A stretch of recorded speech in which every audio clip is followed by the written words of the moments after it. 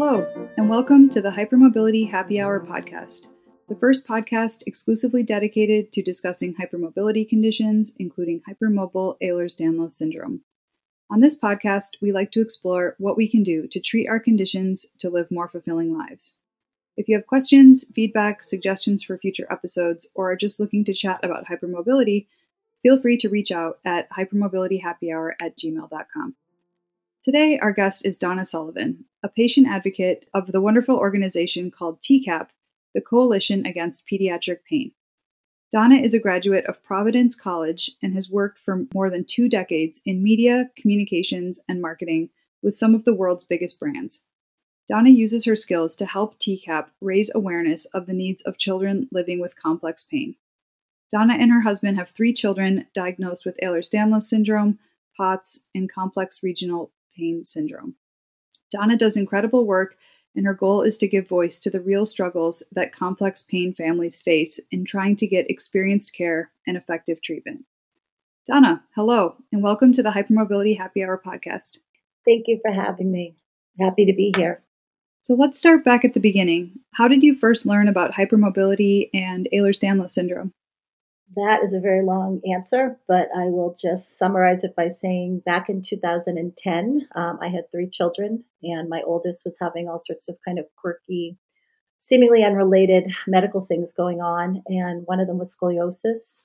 She did not respond to bracing, and we did this thing called schwa therapy, trying to use physical therapy to straighten her spine, and she just kept getting worse, becoming deformed, having more pain. So after getting 3 medical opinions, we decided that it was worth trying spinal fusion to try to straighten her curve.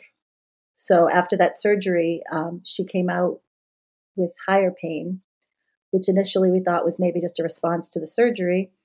But as the time went on and she continued to be debilitated, we discovered that she had a very flexible spine because her fusion started to actually move, and you could see it on X-ray. Wow, that must have been incredibly difficult. It was one of these things where, her surgeon kind of said, you are kind of bendy, you are kind of flexible. And my husband and I at the time thought that was a good thing. Oh, good, she's flexible. She's going to have a good outcome. And when he initially went into that surgery, his plan was to do a longer fusion. And I remember it so clearly. He came out and he said to me, wow, her collagen is fascinating. She kind of reminds me of someone with osteogenesis imperfecta, which I thought was kind of a funny thing to say because my daughter was quite tall for her age, and I knew a family with that condition, and I knew their daughter was of short stature. And so he said, it's like OI. I was able to get such a good correction that I didn't have to fuse her as much as I thought we would need to. She's going to be fine. So we thought that was a good thing until 6 months, 7 months later, when we started to watch the fusion move. So that was kind of our first introduction to your daughter is hypermobile. But back in 2010, nobody really knew a lot about what that meant. Mm-hmm. Ehlers-Danlos certainly was not on anybody's radar, nor were the awareness of kind of the constellation of comorbid conditions that go along with Ehlers-Danlos syndrome. So, with my daughter, we went into rehab, pediatric pain rehab, which that type of a program was also kind of in its infancy. And I remember thinking it's kind of a last stop kind of place when you're living with a medical condition that's so painful that it's affecting your function. The only way out is through.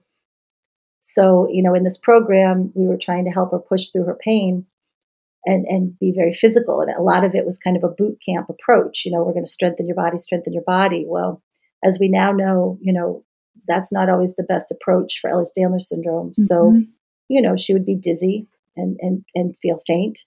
And they would say, oh, it's anxiety. And, I remember one time I was there and she's like, Mom, I feel like my knee is popping out, my knee. And one of the doctors looked at me and said, oh, yeah, we've had other kids say that too. It's okay. She's fine. Just keep going. Looking back now, I recognize that those providers were doing the best they could with the information they had at the time. Mm-hmm. But for a child like my daughter, it was traumatizing because, she was feeling what she was feeling within her body. But she was in a program where she wasn't really able to talk about it or express it, and it certainly wasn't being acknowledged. So because that experience did not go well for us, it kind of put us in a place where, we felt like failures. We went through the program, and she's better, but she's not really better. She's not doing well, and now she needs a second major surgery, a bigger fusion. And fortunately for me, I met a group of moms who also had children who had gone through the same pain program at the time, whose kids also didn't seem to be getting better in the way that you would think. And funny enough, over time, all these kids have Ehlers-Danlos syndrome. They all have connective tissue issues. But, again, back then, it just wasn't on anyone's radar. So it wasn't until 2 years later when we finally had we went through genetics, which, as you know, takes a lot of time. And they talked to us about, this looks like a connective tissue condition. I told them what the doctor had said about her collagen being so flexible in OI. And they explained to me that there is a crossover gene. My kids do not have that, but I thought that was interesting. But that's how we got the diagnosis eventually of Ehlers-Danlos syndrome. Now, an interesting point that came with that was, okay, you have this condition, but this is what it means. And I think it's two different things. It's one thing to say you have this condition and this is how you manage it, or this is who you go see for it. But that's not the case with Ehlers-Danlos syndrome, especially back then. Mm-hmm. It was, well, you have this condition, good luck. Mm-hmm. So yeah, it was an interesting time. And I think if I hadn't been fortunate enough to have met other families navigating the same space where we could kind of share information about doctors that you saw that helped, or at least understood a little bit, or at least even just believed your child, I don't think my kids would have fared as well as they did. And we had a pretty traumatic, rocky road with unfortunate medical misdiagnosis. But even, I still look back and I think to myself, if, I plugged in early, I was able to plug in early and understand that being bendy can have a downside at a time when, not a lot of medical professionals necessarily did. And it's funny because one of the things I would do, she needed to have a second spinal fusion now. And we were very nervous about it because the last thing you want to do is more surgery on your child. So we got, we went and got a couple of opinions again. And I would ask the doctors, how many Ehlers-Danlos or connective tissue people do you see? And they'd say, oh, it's rare, maybe 1 or 2 a year. We now know that that's not true. And back then I knew it wasn't true. They had told me originally it was 1 in 200,000. Now we know it's closer to 1 in 500, although it's a variant condition with all kinds of types. Mm-hmm. But yeah, back then it was not known. So I always kind of would ask that question and be interested at the response. And then I would tell them, I think you're seeing a lot more. You might not be recognizing it, which, doesn't always go over well. Sometimes it's well received. Sometimes it's not. Mm-hmm. But, as a mom, I just wanted to open eyes so that other kids didn't have the rough diagnostic journey that we did. Yeah. And it's so amazing that you were able to connect with these other parents dealing with this at the time, what was seen as kind of a mystery. And I think it's something I have picked up on in the community, that there really is a sense of kind of coming together to try to figure these things out. And I think that's amazing that you were able to find that support. Absolutely. It makes sense that made this difficult condition more tolerable and more bearable. And kudos to you for trying to advocate. And I think every little bit helps to some extent, although you're right, some providers are definitely more receptive to hearing about it than others, which is tricky. Absolutely. And I think, to double back on the support thing, I think one of the biggest things finding other families did, and it's actually a huge part of TCAPP's mission, is, it provides validation for kids. And a lot of times when these kids don't know someone else like them, or don't have a friend or know someone that understands them, it can really cause a lot of emotional harm. So, I think it helps strengthen the kids and my own children by just being able to say, we're not alone. Here's 5, 6 other families. And, we spent months and months and months in hospitals. We were averaging 7 to 13 weeks a year between my daughter and my son's situation. And just to be able to say, okay, I'm going to text the mamas and put this up, in a patient group and see what comes back. And it'd be like, oh, this happened to so-and-so, this happened to so-and-so, this happened to so-and-so. You're okay. You're going to be okay. This is okay. And I think that was the benefit, a huge benefit of plugging in with other families. Definitely. That's something that I've noticed as well. It's incredibly liberating to be able to speak openly with people who intuitively understand what you're going through. Unfortunately, that can be hard to come by in the general population, especially with the lack of awareness being what it is. I know it's a complicated subject, but it's one of the reasons why I personally believe that as early of a diagnosis as is practicable and reasonable for the children and families at issue is so important, because I've spoken to people who were diagnosed from a younger age versus the people that are diagnosed later in life. And it does seem like many of the people diagnosed earlier are able to come to terms with it and sort of live within their limitations. Not to say but in any means that it's a walk in the park to be diagnosed earlier in life. It certainly brings its own challenges, and fitting in at school and having to get accommodations and all of that. It certainly seems to be helpful to at least have a framework to be thinking about these symptoms, which can often look, as you remarked, very unconnected and sort of mysterious. So at least having a diagnosis and kind of a baseline of people you can go to for support, ask for information, or even just have them listen, and knowing that you have this connective tissue difference that can manifest in all these different ways seems to be helpful in many instances. And your organization does absolutely incredible work on some of the most difficult issues facing the EDS and hypermobility community. Can you tell our listeners about how the Coalition Against Pediatric Pain was formed, what it does, and what it sees as its mission? Sure. So back in 2010, we actually just celebrated our 10-year anniversary. TCAPP came together. And as I said, it was a couple of moms who had met in a hospital pediatric pain program in Boston. They recognized their kids had a lot of similarities, and they really just formed more for support, right? Let's just take care of our kids together and keep kind of cheering at each other along.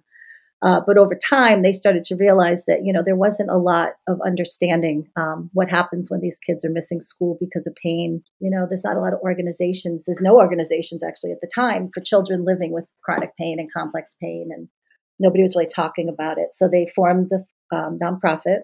And like I said, these early moms were tremendous. They would share information. They would start taking lists of doctors and start trying to put together understanding of what they were seeing in their own kids. And as families started to come into the TCAPP fold, the number of doctors that were having awareness of connective tissue and Ehlers-Danlos syndrome started to grow.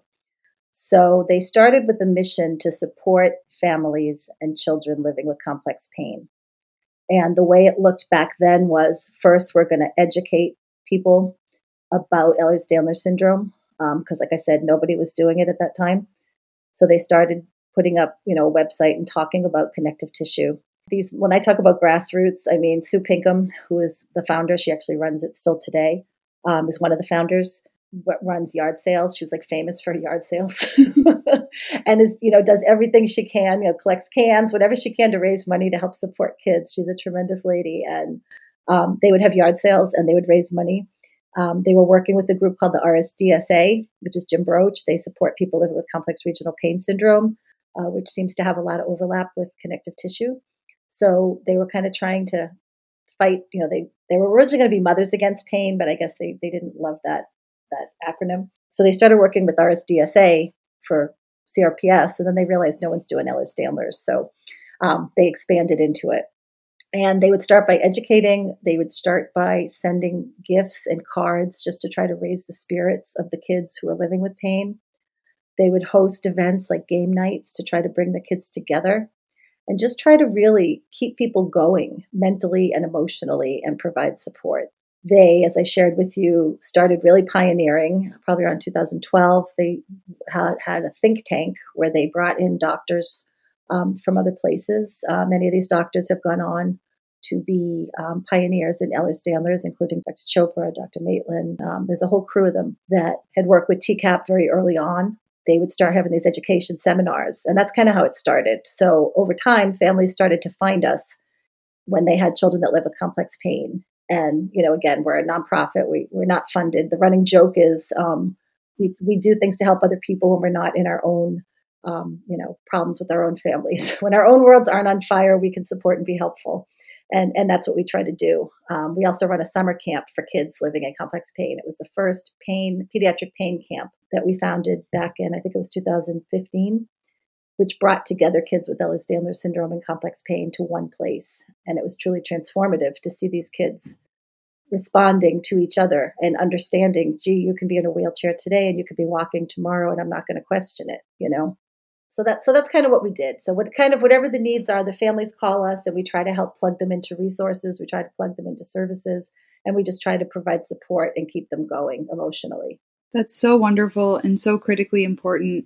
And it's just so inspiring to hear of this kind of grassroots effort, and like the yard sales and the like sending gifts to the children to keep up their spirits and connecting kids with this camp.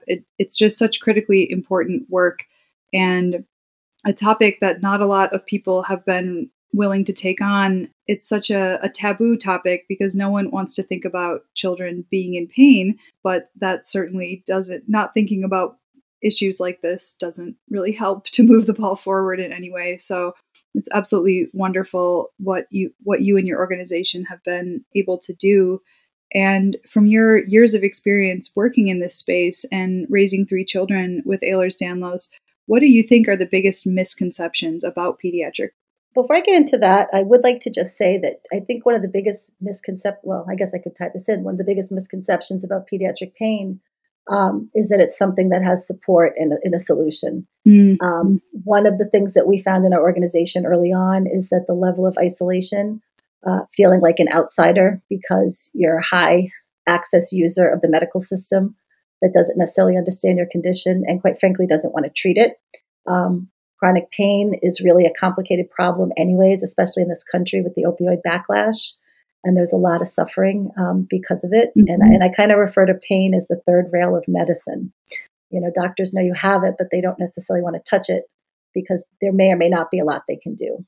So a lot of the kids and the families that we work with, I used to joke and say, I feel like we live on the island of misfit toys from that Christmas special, because it just felt like these kids don't fit in. And one of the things that would be whispered among parents, which is truly heartbreaking and is true, is, my child has had, 21 surgeries. My child is always in the hospital. My child is, but is still in the margins of medicine. If my child had cancer, the school would be supporting her and they would be helping us educate her. And instead, we're always having to defend why my child missed school this week or why, we were here, for a month and then gone for a month. It's a very different kind of road to navigate when pain is one of your primary symptoms. So, there's a lot of misconceptions in the general population, but I think particularly when it comes to kids, people think they're young, so you can't possibly be that sick. You don't look sick. You can't possibly have that much pain. Pain is one of those funny subjective things that, until you have it, anyone else's pain is, probably not that bad. Right. And we're working with kids like my son's condition, complex regional pain syndrome. It ranks higher on the McGill pain scale than amputation or childbirth. And a lot of these kids with Ehlers-Danlos syndrome seem to have issues with CRPS. Mm-hmm. And yet, it's not a tied comorbid condition yet. I actually joke when I first plugged into TCAPP, which I guess was around 2011. They were probably almost a year in. The moms would compare notes and say, all these kids seem to have, some kind of orthopedic pain. Things are dislocating. They're all dizzy. They all seem to be anxious. A lot of them are really smart. Not that we're biased, but we are because they're our kids, right? Mm-hmm. And a lot of them are very reactive, very sensitive. So they're having rashes and all these problems. And, it's been very interesting to see over time how all these things have come to fruition. And a lot of them are now being studied and documented as comorbid conditions, which I think says a lot about real world data. So in terms of kind of where I'm going with that is I just think there's so many misconceptions around kind of how you judge people when you don't understand what's in front of you. And I think people tend to do that in general, but especially in the medical community.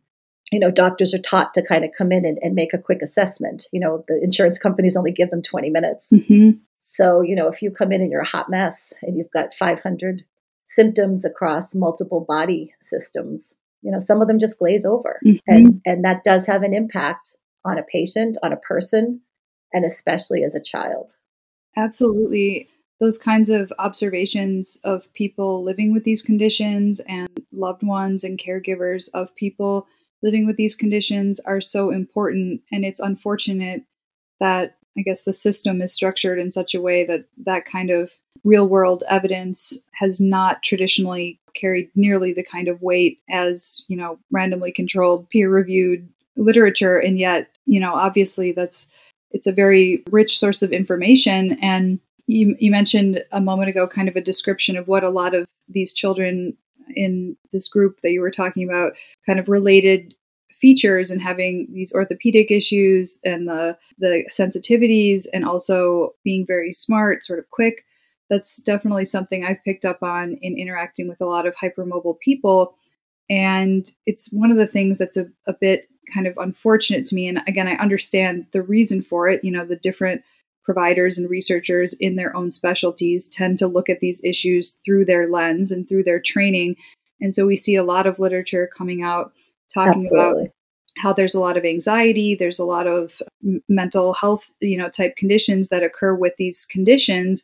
But what I don't see represented nearly as much is the intelligence, the creativity, the compassion, the collaboration, the curiosity. So it's kind of, to me, those things are interrelated. I mean, being more sensitive also carries with it some of these great traits, these sort of superpowers that we all kind of observe being in this hypermobile community. And it's unfortunate that the story often focuses on sort of the behavioral manifestations that are difficult for others to understand. And I really respect Dr. Chopra for speaking out on this issue. He did a great interview with Karina Sturm of Chronic Pain Partners, EDS Awareness, John Furman's organization, where he talked about this literature that focuses on sort of the psychological, psychiatric aspects of this condition. And he talked about how, well, if your joints are popping out, of course you're going to, feel some discomfort. And so, but attributing that to being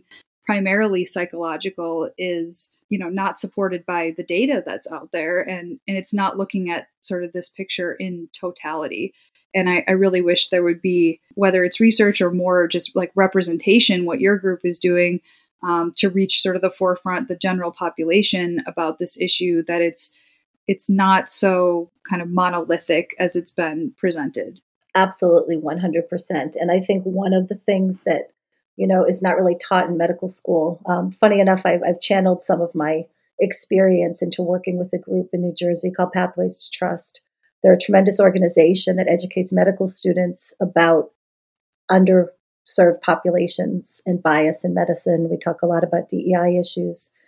And one of the exercises that we do is we talk about, what did it take to get that patient into your appointment? People don't think about that. My son, for example, was living in high pain, and every single bump in the road was agony for him. We had to carry him to the car to get him to a doctor's appointment. He would feel every bump, and we would get him in there, we'd get in the elevator, and if people came by and came close to the wheelchair, he had a neuropathic leg, it would set off high pain. So he'd be afraid if someone's going to come close to him in the elevators at the hospitals, which are completely unavoidable. And then you'd finally get into the room and you'd wait, and then you'd have a doctor come in, and all that stress and all that pain that it took to get there, probably does show on his face and how he interacts. But people don't always think about the situational sources sometimes for some of the behaviors or the responses that they see. Yes, that's a very important point. That kind of goes back to this research that, there's been findings that, people have more anxiety and more depression and things like that. But the question to me is always, well, why? And when you look at people living with these conditions and the extra amount of time it takes for us to get things diagnosed, because like you mentioned earlier, there's kind of this notion that, well, you look good, so you should feel as good as you look, even though we know that's certainly not always the case. Yeah, being able to put in context what's going on is really important. And so it's great that there are organizations like that trying to kind of clue doctors into the larger context that they're operating within, especially when it comes to some of these conditions that haven't been fully kind of fleshed out with research and, really getting to the bottom of the mechanisms. Although there is some very interesting research that's starting to come out, getting more at sort of the mechanisms and what really is going on here. But it's a very slow process for sure. Right. Right. And as you know, it's a lifetime for children, right? People talk about 10 to 12 years for diagnosis. Well, that's a lifetime if you're 12. Mm-hmm. Yeah. And the excellent Demler paper that came out talked about how for some patients, I think it's like 25% of patients, the time to diagnosis is something like 20 or 24 years, something like that. I mean, so It's this hugely under-recognized issue. And yet even sort of the numbers that are diagnosed are becoming very significant at this point. And I'm hearing that from, others who are kind of tracking this issue and trying to get a handle on it. Yeah, it's this double-edged sword effect because there has been more awareness in the news lately. There's been more discussion of Ehlers-Danlos and POTS in sort of national media.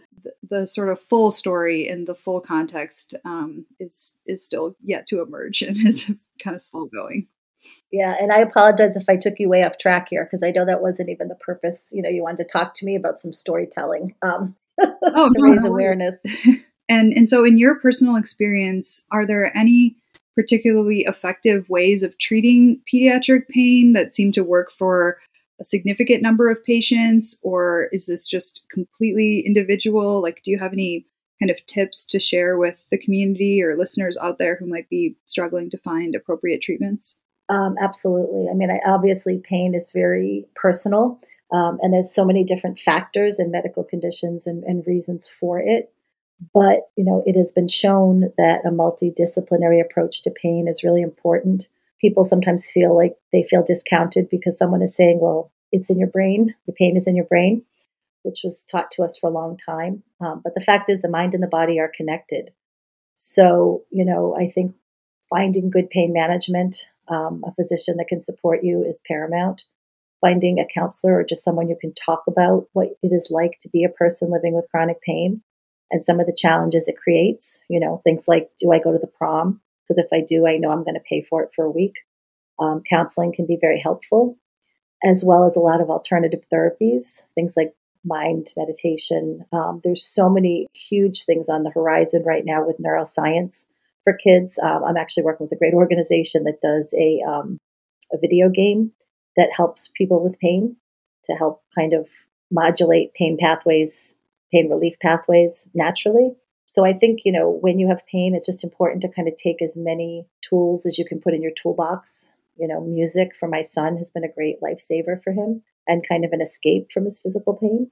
Yeah, I think just, get yourself the support to live this life because this life is not easy and it's unpredictable and it can change from day to day. And the more kind of things you can do that help you, whether it's an Epsom soak bath or, using an infrared heating pad, try as many things as you can until you find something that works and don't give up hope. That's great advice. And we'll include a link to the TCAPP website for anyone who wants to, check out the organization, try to sort of get connected and plugged in. But yeah, it's great to kind of build a toolkit and try different things. I find infrared heating mats and Epsom salt baths to be extremely helpful as well. Those are great tips. What would you most like the world to know when it comes to pediatric pain, particularly in complex conditions like Ehlers-Danlos syndrome and the hypermobility conditions?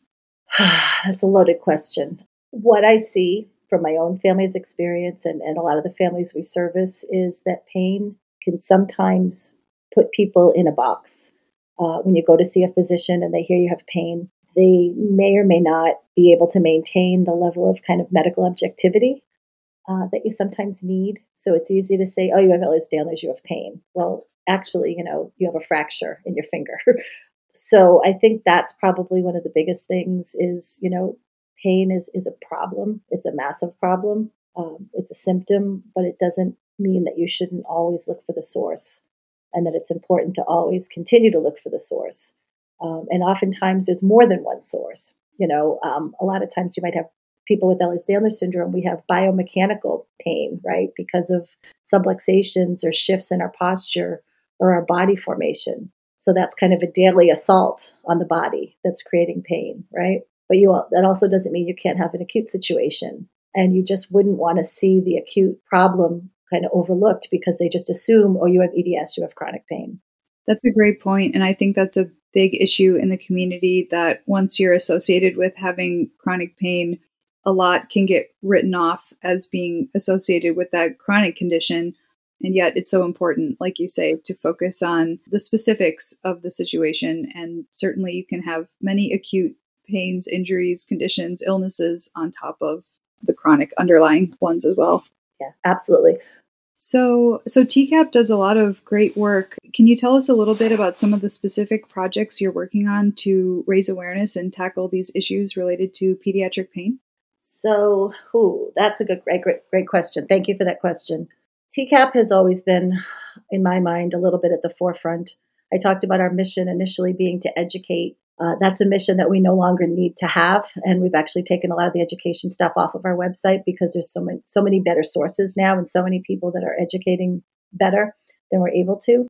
Our mission has shifted a lot in terms of support, and one of the areas that I have been very involved with is a problem or a challenge that people have with Ehlers-Danlos syndrome that is not easy to talk about. And like the condition itself, has a little bit of controversy. But one of the things that started back in 2014 is we started having families who had EDS come to us and say, I'm being turned over to Child Protective Services. My doctors don't believe there's anything wrong with my daughter, or maybe it's the school doesn't believe there's anything wrong, and they're having us investigated. And Child Protective Services would come in and, put the family through that process, which, is very concerning. And in some cases, they would take custody of the kids. They would remove the children from the home, and they would accuse the parents of what they call medical child abuse, or over-medicalizing their children, so looking for something that's not there or creating symptoms. When we first started getting these cases, there's nothing more important than protecting children. I would kind of know some of the families and just be kind of surprised, like, well, why are they getting flagged? How is this happening? But as it started happening more and more, we started to see a trend. And when we started that summer camp years ago, and I'll never forget this, we had 35 families in the room, and one of the families had just gotten a call that they were being investigated. And as the mom was talking about it, other mothers started coming forward saying, yes, that happened to us too. That happened to us. So I kind of looked at when, Sue Pinkham, and said, well, how many other families have had this? And a bunch of hands went up. And it really kind of showed me that, here's families from different states. They all have one thing in common. And these families are now not only having kind of the injury of Ehlers-Danlos syndrome and trying to get care for their kids, which is already a struggle, but now they have the insult of being challenged. Are you fit as a parent? And even worse, being accused of harming your child. So, our organizations found ourselves supporting more and more of these families. And what do you do in a situation like this, right? There's not a lot you can do. You can listen. You can hold hands. Over time, we started to get more and more cases. So we started meeting attorneys who knew a lot about the law and kind of what are the rights as a parent to make your child's medical decisions. I consider this what I call a no-fault problem, in that it's a systemic issue. And it's really a combination. It's very complicated, but it's a lack of awareness of rare disease. It's a lack of process, and it's a lack of oversight. So I don't want anyone to think that we're here pointing fingers. In 2013, child abuse physicians, that position was created. And the doctors who do that kind of work, my heart goes out to them, because there's nothing more important in the world than protecting children. And they're willingly facing some really dark, ugly, horrible, tragic cases. But unfortunately, training for that position does not include awareness of rare disease. They're not rare disease specialists. And the way the child protective teams operate in hospitals is that they have a lot of power and they have the ability to overrule specialists. So we've had a lot of cases, across the country where you will have specialists in a hospital who are treating a child for a condition, and a child protective doctor in their own hospital saying that child does not have, for example, a mitochondrial disorder. That seems to be one of the bigger ones that seems to get a lot of flags. So it's interesting that when these families get flagged and they're put into this process, well, now they're being thrown into a system, child protective system, that is not a medical system. So CPS is not really equipped to sort out these cases. And what's even worse is the legal system isn't either. So what we see is, especially in cases where children have been removed from the home, it's a long process. And there's a lot of trauma. And it's one of these cases where when you're accused, you're guilty before you're innocent. So parents and moms in particular are going through a lot of trauma. And these cases can go on forever. And a lot of times these families don't have the money to hire attorneys.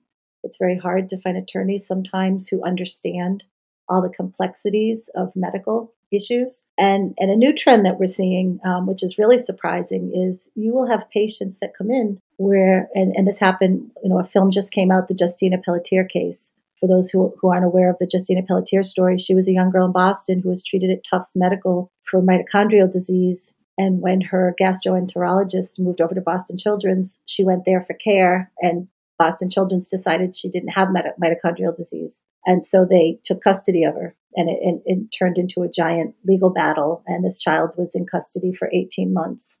And the family and the child, who I know personally, are severely traumatized, as they should be, by that experience. So that's an area that TCAPP never had any, interest in going into. Clearly, it's not it's a dark area, but it's a necessary area because we were seeing these really good families ripped apart because they basically fell into kind of a spider web of faults in our system. You have your our system is highly specialized. So you're seeing different specialists. So if communication between the specialists is left to the parent, communication may or may not go well. One of the other challenges is when you look at the definition of medical child abuse and what doctors are told to look for, a lot of the things are very similar to what you see in a child that has rare disease. So, for example, they look for parents who have a lot of medical knowledge, who are very comfortable talking to doctors and medical people, who don't seem relieved when you're told a test result comes back negative. Well, a lot of times that might be because your child is suffering, having symptoms, and you feel like you don't have an answer. But it's really kind of an overlap of behaviors that are also found in rare disease parents that they look at and they've kind of pathologized as a sign of deceit or intent. Because when you look at the definition, so just to back up really quickly, and I know you're a lawyer, so you'll appreciate this, Maxine Eichner, who's done a lot of writing on this topic, she's an attorney out of UNC, and she's written for the New York Times and other, she just came out with another paper about this kind of, I think she called it When Helping Hands Harm. And she talks about how the very language is part of the problem because the definition of medical child abuse is a very broad and vague definition. And the gentleman who first talked about it in the 1940s, he was a scholar out of Yale, kind of warned the medical community about using that type of language when you're talking about neglect and abuse. And the very name itself has even changed over the years.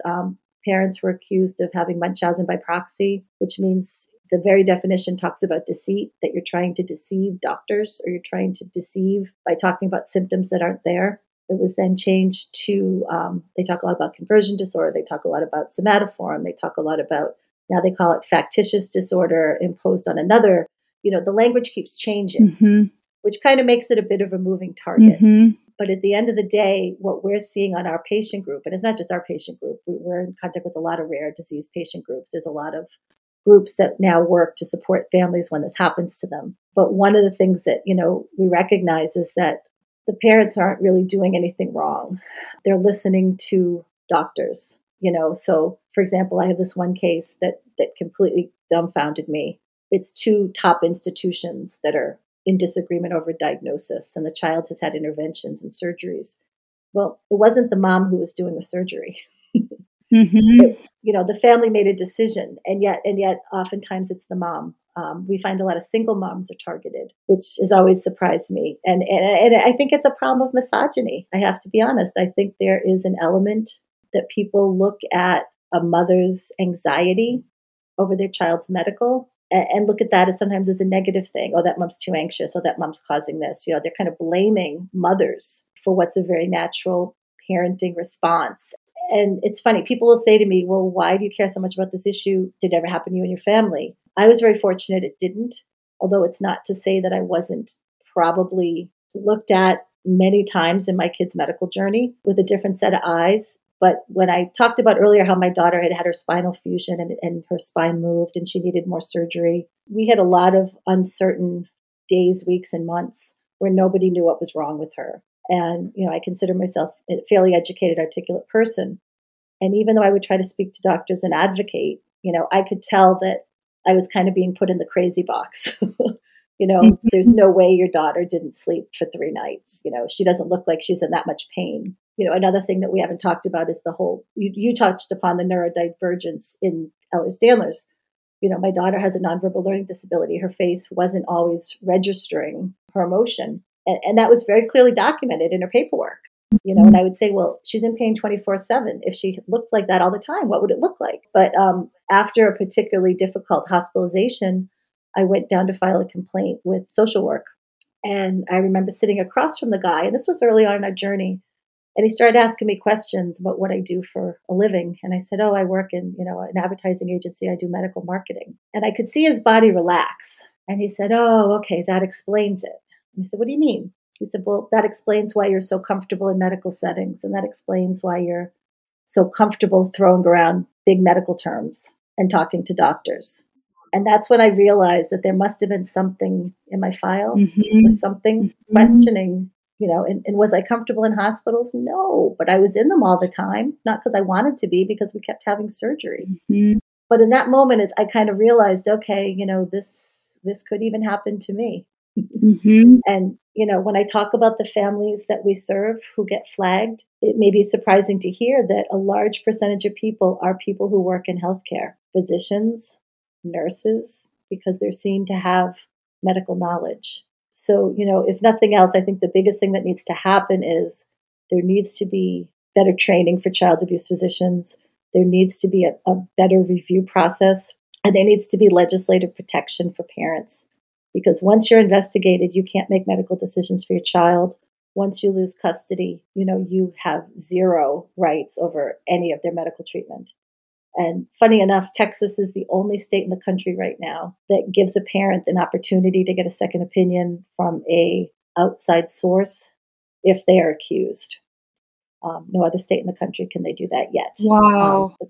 The Pelletier family, Justina Pelletier's family, is trying to work on a piece of legislation called Justina's Law to try to give parents more protection in situations like this. But right now they're not there.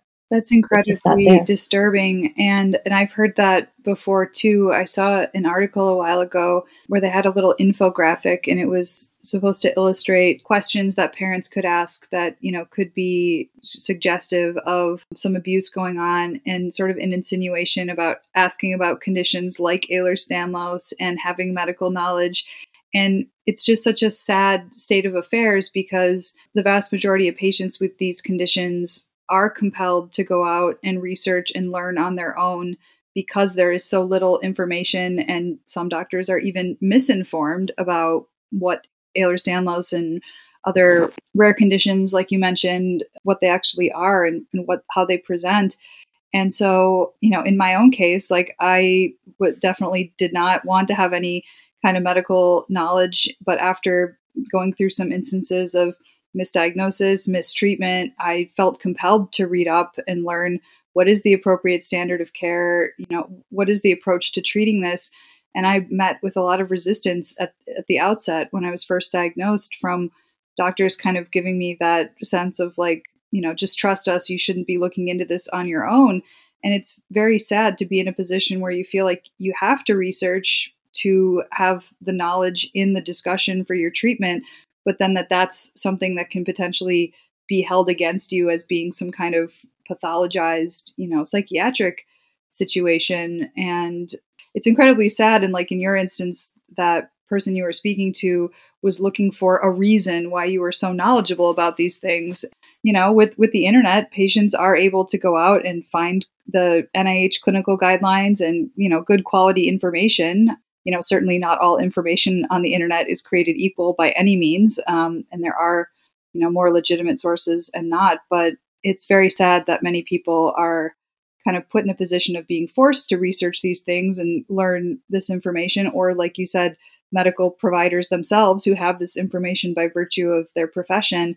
And then that's something that can be held against someone. That strikes me as very deeply unfair and not getting at the crux of the issue, which is this person receiving adequate care or not? And it's, disturbing where you can have specialists with different opinions kind of battling it out. And if different doctors can have a different perception on a situation, a lot of these things are very much still debatable, or there's different perspectives on them. So the idea that patients and parents in this situation wouldn't be able to keep pushing for something that seems, that fits with what their child is going through. It's just, it's incredibly. Well, and you actually just hit on the other big reason for this problem. You talked about standards of care. What is the approach to treatment? Ehlers-Danlos has not had the luxury of having a cure or even a diagnostic test, let alone a standardized treatment plan. So I think that's part of kind of the maze that patients walk into sometimes. Mm-hmm. You choose, medicine is still kind of, a consumer transaction, right? You select doctors that you trust or think they have the ability to help you. And somewhere along the line, when you see multiple doctors, like say you have someone whose condition isn't well understood or is poorly understood, it's not uncommon for people, especially nowadays, to get 2 or 3 opinions. And yet that also was pathologized. The term doctor shopping was used. And getting back to linguistics, a lot of this stuff is language, right? The idea of doctor shopping has a negative connotation. The idea of people talk about medical kidnapping. I hate that term, but that's what they use when they talk about these cases. I think words matter. And, you were talking also, not to backtrack, but you were saying how you had no intention about learning this much about any, Ehlers-Danlos, and you certainly had probably no intention in your life. You didn't grow up and say, I'm going to do a podcast on this. Nope. But yet we also see that too, that there is a, historically, and this also is thankfully changing, but people who would advocate and put up websites or put up posts or try to raise awareness, sometimes even that was kind of turned against you. And they would look at the mother and say, well, they're having secondary gain. They're looking for attention. And so for that reason, a lot of us, including myself, always kept a really low profile. And it's only been recently now that kind of, for whatever reason, the pendulum has thankfully shifted, where the patient voice is now being recognized as a credible source. A lot of us are speaking up a little more broadly, I guess. Yeah, although it's still a very kind of divided time, because as much as there has been this kind of increased awareness, people still bring to my attention posts that are going on Reddit or Twitter where there's clearly a segment of the medical profession that still does not believe that Ehlers-Danlos, mast cell, POTS, a lot of these related conditions are real. And I was shocked to hear that, talking to a top pediatric POTS specialist who said he confronts this issue a lot of people just not believing that POTS was real. And this was before the literature came out connecting POTS to long COVID. So hopefully that's changed a little bit. But I was shocked to hear that. I thought, well, what do they not think is real? Like the tilt table test? I mean, do you think people are faking that in some way? I mean, it's just kind of mind-boggling the amount of resistance there is to these conditions still. I mean, I saw someone posted a message that seemed like it was a physician saying, I think the triad of EDS, mast cell, and POTS should be illegal. And another physician responded and said, well, what do you mean? Why? And was trying to kind of engage on this. And I'm not sure where the conversation went from there, but it's a very divided time. It seems like in some ways the awareness is getting better, but there is still just so much resistance to appreciating the nature of these conditions and I saw a presentation from one provider saying that you can recognize fibromyalgia patients. I think it was fibromyalgia he was talking about, because by the end of the appointment, they hate you and you hate them. And I thought, wow, like, Yeah. yikes. Wow. Like, I mean, to be talking about an entire segment of the population. And I sort of wonder whether a lot of people diagnosed with fibromyalgia actually have connective tissue conditions, or, what actually is that kind of placeholder condition, so to speak, or this Yeah.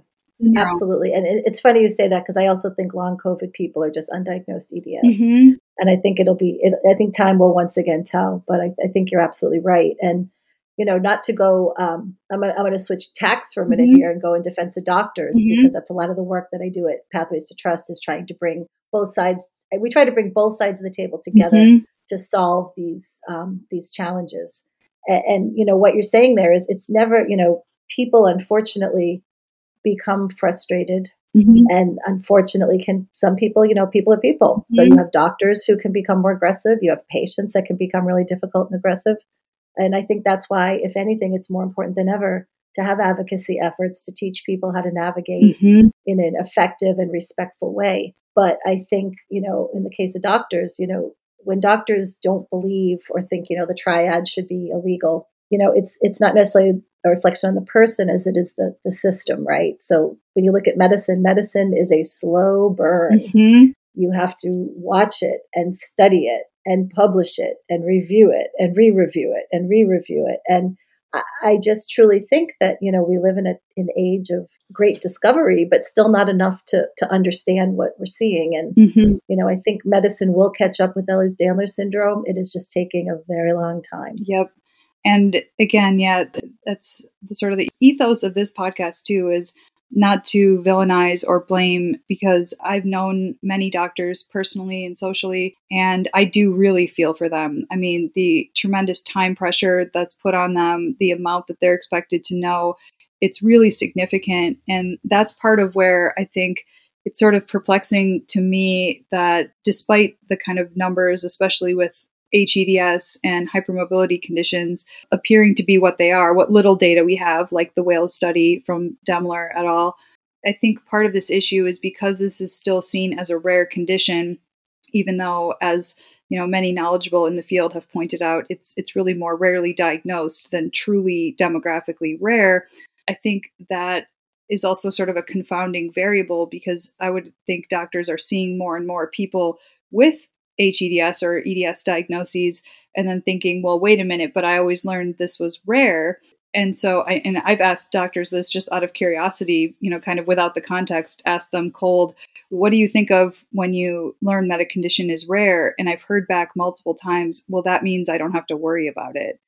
And Yeah. that just makes my stomach Yeah. drop, and it makes my heart break. And that's where I think getting, a true prevalence study, I see that as one of the absolute most pressing issues in the community, to highlight, the true prevalence of hypermobility and connective tissue conditions in general, and, kind of working against that notion that these things are rare. And I think part of the issue too is that a lot of people with these conditions are sort of more functional, or sort of are able to middle along and kind of manage symptoms maybe in their youth and their younger years, when they're able to bounce back more.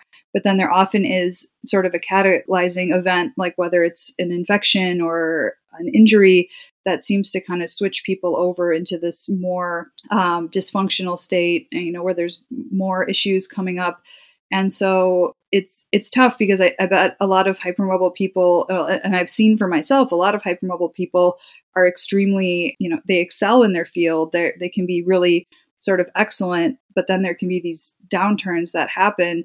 And so it seems of paramount importance to me to get out information about the true spectrum nature of this condition, and for people to have, as much information as is appropriate and as what they're seeking, so that they can make decisions for their own life, to whether they're going to engage in things that are more high risk, perhaps like football or skiing, or, things that might put them at a higher risk of injury, and being able to appreciate that.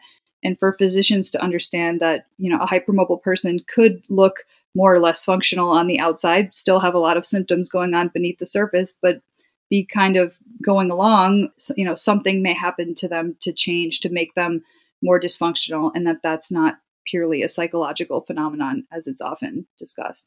Right. And a lot of times you might see it's like a catastrophic injury or a period of immobilization, sometimes a surgery that can be the impetus for that. So yeah, no, I completely agree with what you're saying, 100%. So yeah, so as you and I have kind of covered, there are a lot of challenges and things that happen to people as they're trying to navigate the healthcare system. Absolutely. On that note, what's on the horizon for TCAPP's future? Are there any kind of projects you can give us a little sneak peek about? I would love to. I would absolutely love to. So, as I mentioned, TCAPP's mission has shifted a little bit. We're focusing more on kind of supporting families and kids in particular. And we do that through our Send a Smile program, where we send cards and gifts and just try to really hold people's hands when they're going through difficult times. We're running sometimes Lego building nights and other nights for the kids. And we have our summer camp coming up at the Center for Courageous Kids in Kentucky. We've been unable to have it the last 2 years due to COVID. So we're really looking forward to getting our families together and bringing these kids together. It's a family camp for just good old-fashioned fun. We're not talking about pain. We're not talking about medical. We're literally just trying to give these kids fun, summer fun. But I think the biggest project that I'm involved with right now is on this topic that we were talking about with families who are being falsely accused of medical abuse. As I said, that's a topic that's been really hard to talk about because, it's one of these things that you're guilty till proven innocent. But we had a situation probably about 6 years ago where we had a family that came to us for help, and the mother, the family actually went and received medication for their child that was available in different parts of the country, ketamine, which now is actually being really widely used. But at that time it wasn't. But the parents had resources and research, and they went out of the country to get their child care. And when they came back, their child was taken by a pediatrician, a child abuse physician, who since has been let go, and has many, many, many families come out with stories of how their children were taken from this particular doctor. But this girl was taken. So she was placed in the hospital. And when they take them, they work to demedicalize them because they feel that these kids have so many layers of treatment, and they want to kind of peel back all of them to see what's real and what's psychological. And this mother was so distraught. She had come to one of my colleagues for help, and she decided, well, if I'm the problem, I'm gonna take myself out of the picture. And in one tragic, horrible moment, she decided to take her life. And it shook our group of mama bears to the core, and it kind of enraged a lot of us to think this girl is now going to grow up without her mom because of a situation that really, doesn't need to be this way. So we sat down and I wrote a film treatment and sent it to some other moms at TCAPP, and they said, yeah, we got to do a film. We got to raise awareness. So 6 years ago, we started filming.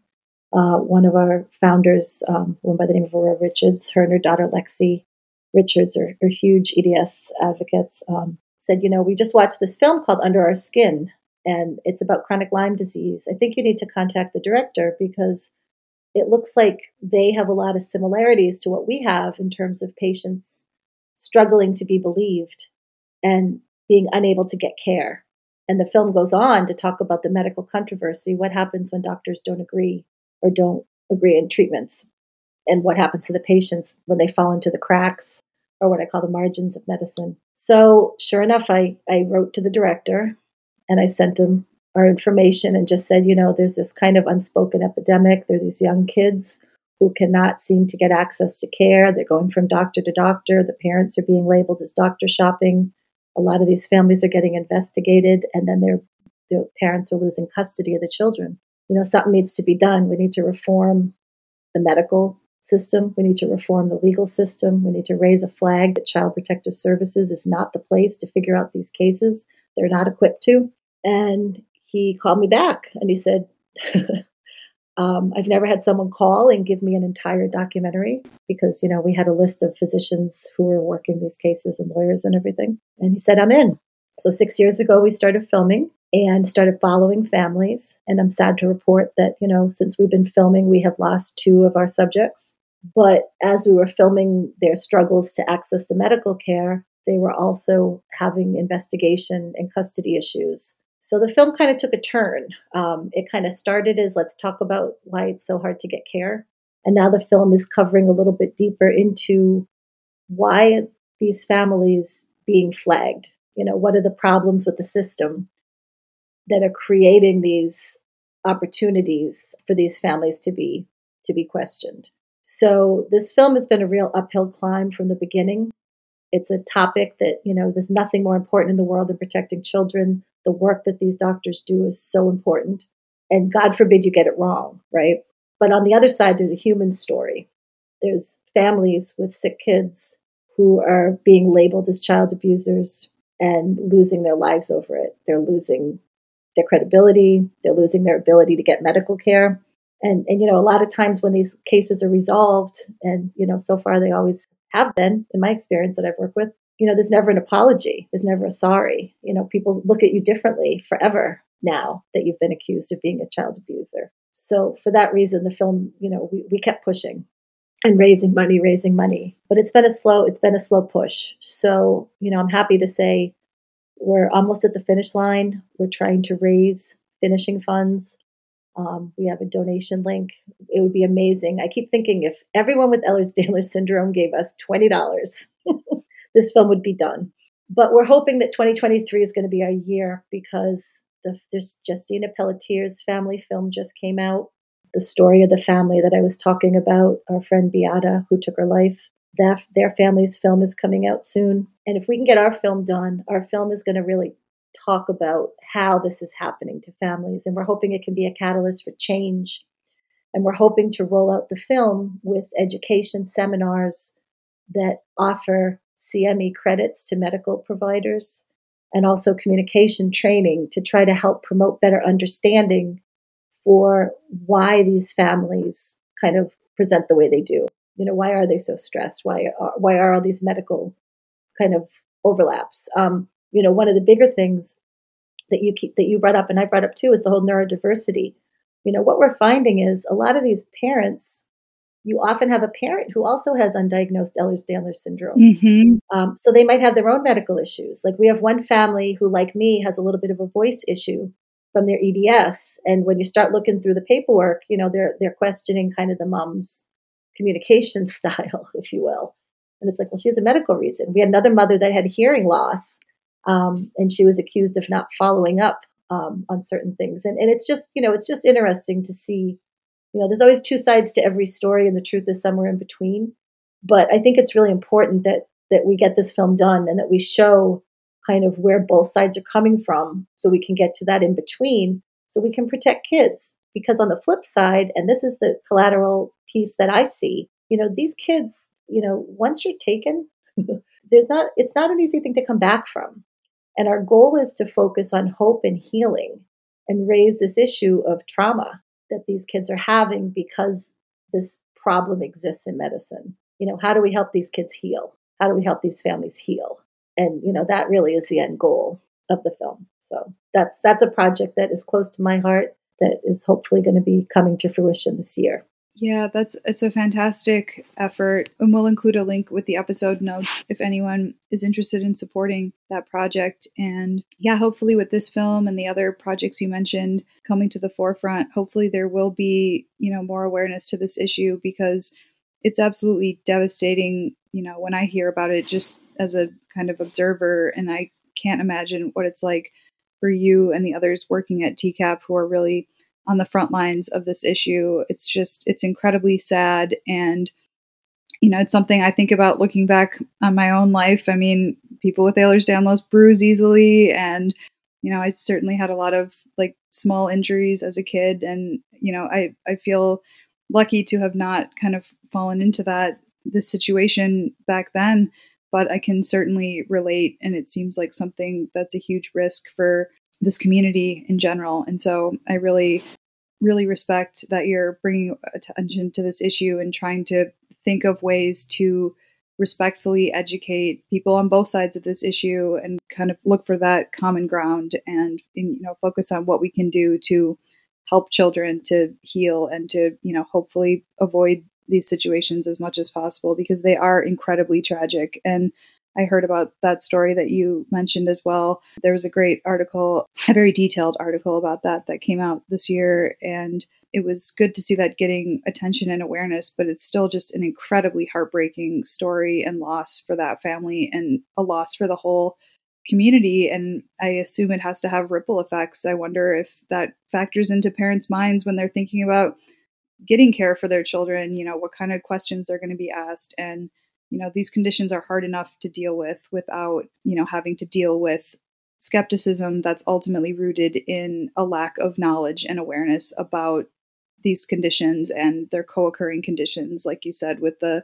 vocal issues or hearing problems and kind of the other things that can be a part of this. And it's something I think about a lot, like in terms of accessibility, like are there ways to more proactively kind of address learning differences and the physical challenges that we have to have these things be more a part of important conversations like medical conversations or conversations with employers or schools.